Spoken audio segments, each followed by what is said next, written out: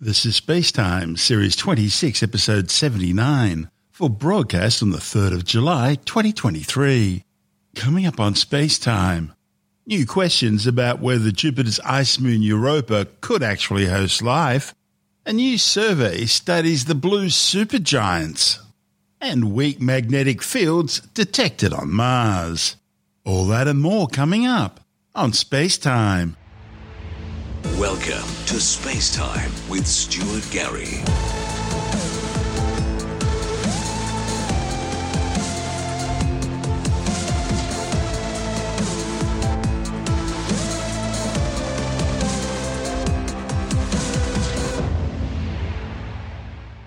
A new study has raised some concerning questions about whether the subsurface oceans on the Jovian ice moon Europa could actually host life. For years, scientists have speculated that Europa's oceans could contain chemical nutrients capable of potentially providing a habitable environment for some sort of life beyond Earth. After all, entire ecosystems based around chemosynthesis populate the deep-sea mid-ocean ridges of Earth, and scientists speculate that these isolated colonies may be where life on Earth began. Europa, which is only slightly smaller than Earth's moon, contains more liquid water than all the Earth's oceans combined. The water is contained in the massive subsurface global ocean, protected from space by a thick icy crust. Observations of Europa have revealed occasional plumes of water ejecting out into space through fissures in the ice. Scientists have long speculated that Europa is made up of 4 distinct layers. There's the icy shell, which we see. Below that is the deep saltwater ocean, which we know is there. Then there would be a rocky mantle, and finally at the center, a metallic core. They think that, like the Earth, Europa's oceans touches a rocky seafloor, which may allow rock-water chemistry to interact, which would be favorable for life to exist. And like Earth's mid-ocean ridges, it's possible the European seafloor, and yes, that's how you say it, may host volcanoes, which could then provide more energy and nutrients for a potential biosphere. However, a team of researchers from Arizona State University, undertaking computer simulations of how Europa may have formed, have come up with some shocking results. Kevin Trini, Carver Bearson and Joe O'Rourke were investigating the consequences of Europa actually forming with low initial internal temperatures. Most studies of Europa suggest that its water is derived from hydrated rocks, that is, rocks containing hydrogen and oxygen, creating an ocean of metamorphic origin. Trini and colleagues show that if Europa indeed was formed from hydrated rocks, then enough of Europa's interior should get hot enough to release water directly from these hydrated rocks to form the ocean and icy shell. Trini says the origins of Europa's moon is important because the moon's potential to support life ultimately depends on the chemical ingredients and physical conditions during the ocean's formation process. Many scientists studying the icy moon simply assume that Europa, like most planetary bodies, formed with a metallic core either during or shortly after its accretion. But the Arizona State authors, reporting in the journal Science Advances, contradicts that prediction, instead arguing that Europa may not have started forming its metallic core until billions of years after accretion, assuming it happened at all. You see, for most worlds, we think that their internal structure was pretty well set shortly after they finished forming. But this study is reframing Europa, showing it to be a world whose interior has been slowly evolving over its entire existence. And that opens the door for future research to understand how these changes might be observed in the Europa we see today. See, the existence of a metallic core is deeply tied to Europa's internal heat, which may also be used to drive seafloor volcanism and contribute to a habitable seafloor environment. Problem is, it's unclear right now as to whether Europa generates enough heat to form such a core. The author's work calculates how heat is generated and distributed throughout the moon. And they do this using the same governing equations that many geodynamicists have been using for decades. The team's novel result, however, comes from challenging the assumptions common to Europa's modelling. A small moon like Europa could form as a cold mixture of ice, rock and metal. Remember, Europa's really only got about 1% of Earth's mass, so you can't really think of it the same way you think of the Earth. It means Europa may not generate enough energy to trigger or sustain Earth-like processes such as metallic core formation, seafloor volcanism, or ongoing rock-water geochemistry. And all that implies Europa's true habitable potential is uncertain. The exact time at which Europa formed determines how much heat's available from the radioactive decay of short-lived isotopes such as aluminum. Short tidal heating from gravitational interactions with Jupiter and the other Jovian moons also governs how quickly Europa's interior separates into distinct layers. The simple fact is, Europa's seafloor may be cool, hydrated, and experience limited, if any, seafloor volcanism. And that implies there may be very little, if any, hydrothermal activity, which would hinder habitability. Now, NASA's Hubble Space Telescope has taken direct ultraviolet images of Europa as it transits across the disk of Jupiter. And on some of these transits, it spotted water vapor plumes erupting from beneath the European surface.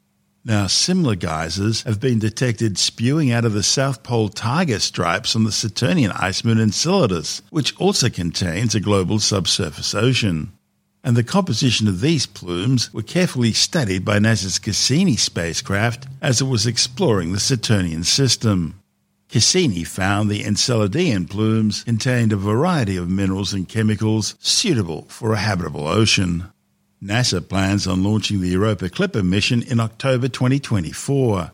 It'll arrive in the Jovian system in April 2030. Once there, it too will search for plumes of water erupting from beneath the European surface.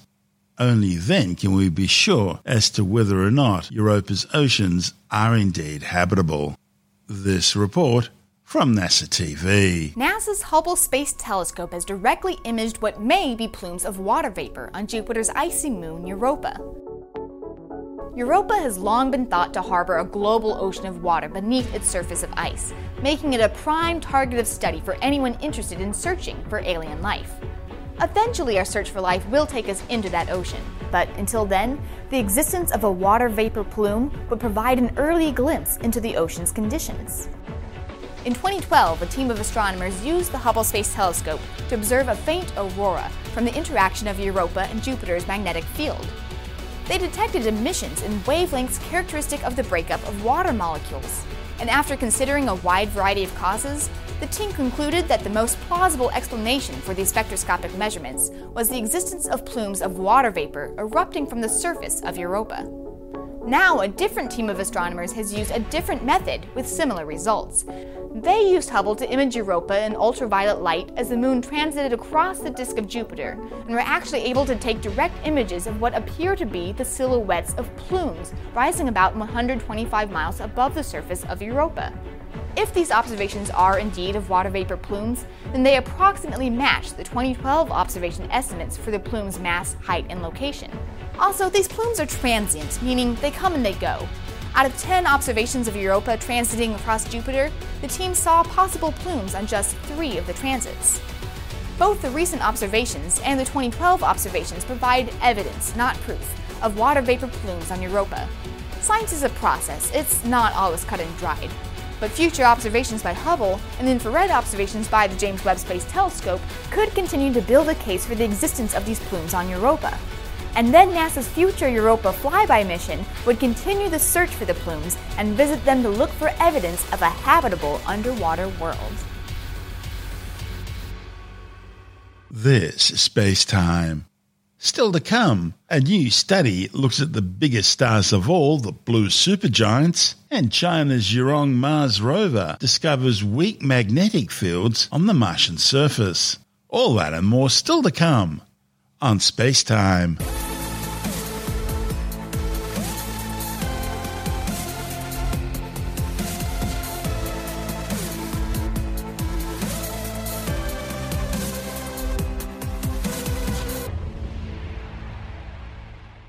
Astronomers have undertaken a major survey looking at some of the universe's most massive stars, the so-called blue supergiants. The hope is to eventually unlock some of their secrets. The observations, reported in the journal Astronomy and Astrophysics, examined some 750 of these massive stars within an area 6,500 light-years from Earth. making this one of the most complete and highest quality samples ever undertaken. Understanding these giants is important because stars are the basic elements of construction of galaxies, and therefore of the observable universe. But among the many different types of stars, there are some whose masses are more than 8 times that of the Sun.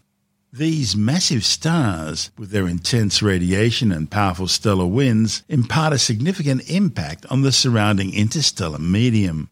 And the interiors of these massive stars are major chemical factories, changing the entire composition of the universe.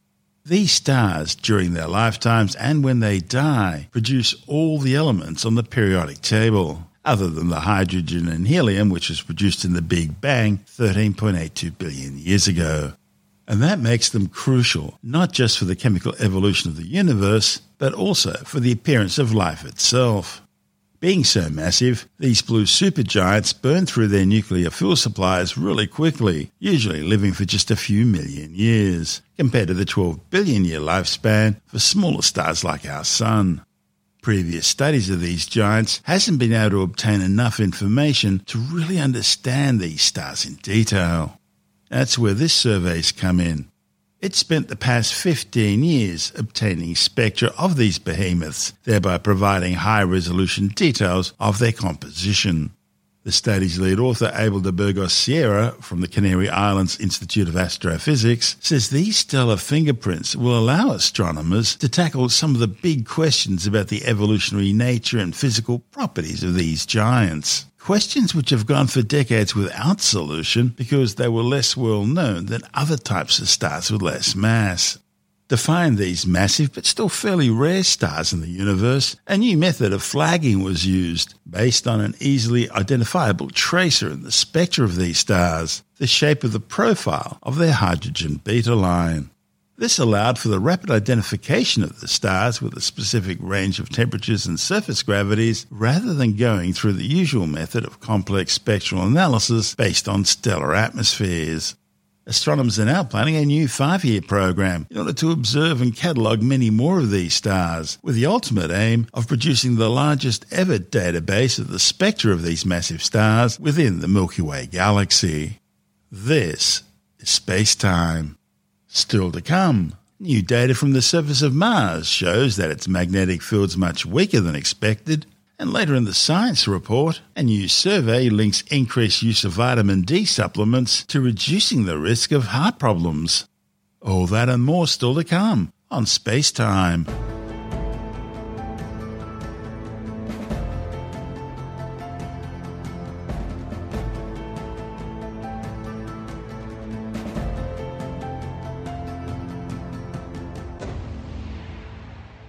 New data released from China's Mars Zhurong rover shows that the local magnetic field where the rover was operating is far weaker than anyone expected. The data, reported in the journal Nature Astronomy, indicates the magnetic field strength in the Utopia Basin region where the rover was running was an order of magnitude weaker than at the location where NASA's Mars InSight lander touched down, some 2,000 kilometers away to the southeast. The findings are based on recordings taken during the rover's first kilometre of travel across the red planet's surface. And the extremely weak intensity of the magnetic field suggests no detectable magnetization anomalies below Zhurong's landing site. Zhurong is the first rover equipped with magnetometers. The researchers utilized 2 fluxgate magnetometers aboard the rover to conduct the first magnetic field survey of the Utopia Basin.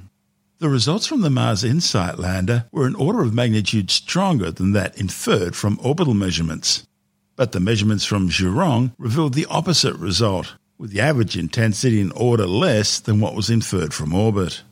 The extremely weak magnetic field detected by the Zhurong rover implies that either the crust beneath the Utopia Basin may have remained unmagnetized since its formation 4 billion years ago, or it was demagnetized by a later sizable impact, probably during the early Hesperian epoch.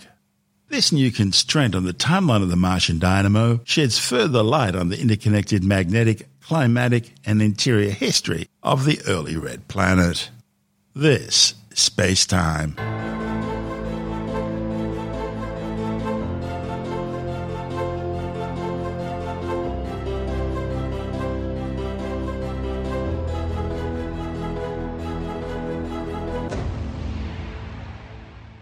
And time now to take a brief look at some of the other stories making news in science this week with the Science Report.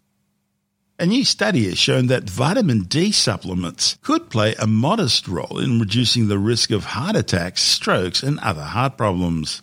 Previous studies had linked low vitamin D levels with increased heart risks.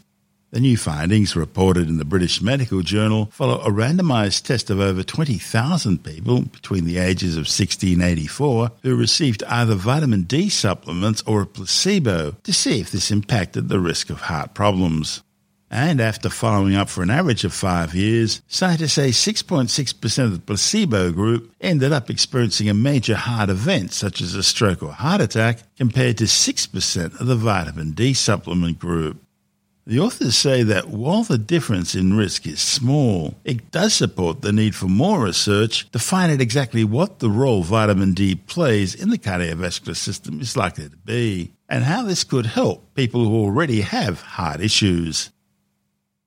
A record 315,705 babies were born in Australia in 2021. That's the highest annual figure on record. The data is contained in a report from the Australian Institute of Health and Welfare.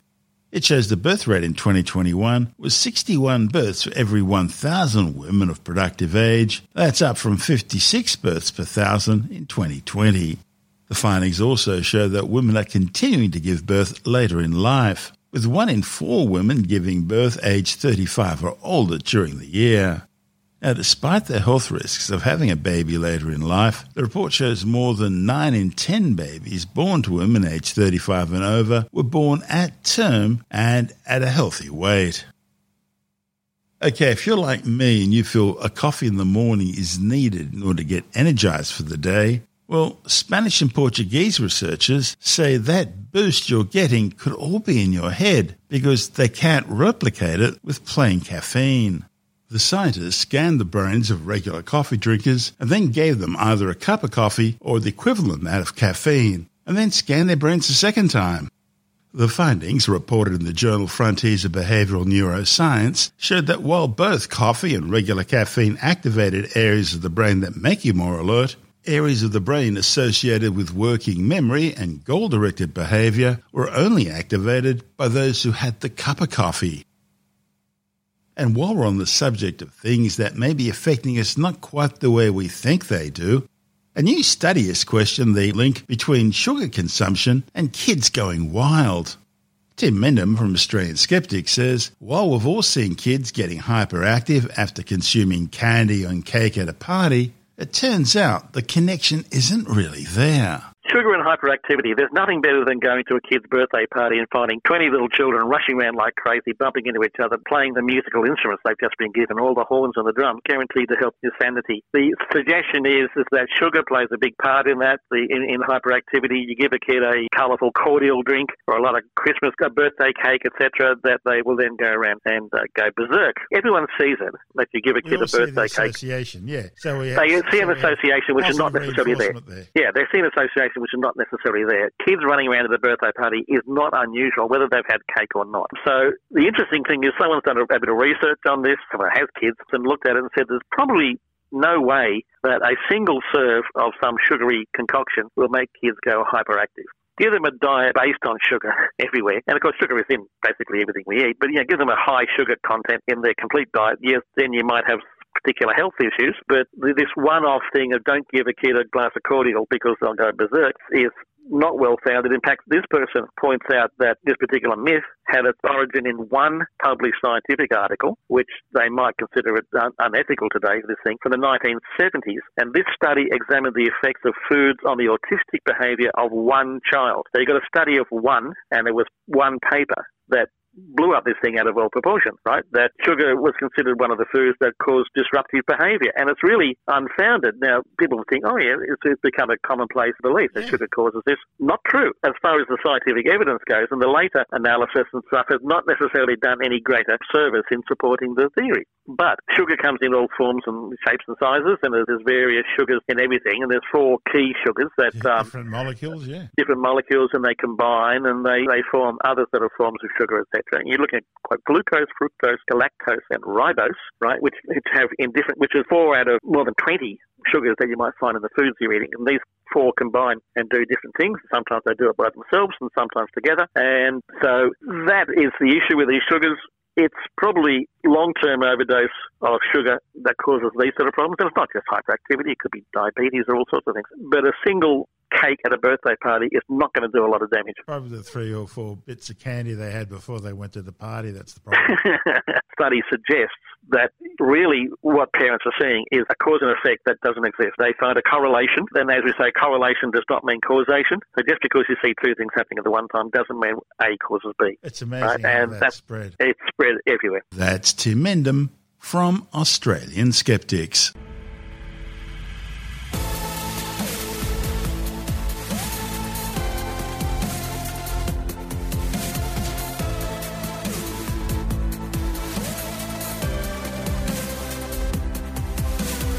And that's the show for now. SpaceTime is available every Monday, Wednesday and Friday through Apple Podcasts, iTunes, Stitcher, Google Podcast, Pocket Casts, Spotify, Acast, Amazon Music, Bytes.com, SoundCloud, YouTube, your favourite podcast download provider, and from spacetimewithstuartgary.com. SpaceTime's also broadcast through the National Science Foundation on Science Zone Radio and on both iHeartRadio and TuneIn Radio.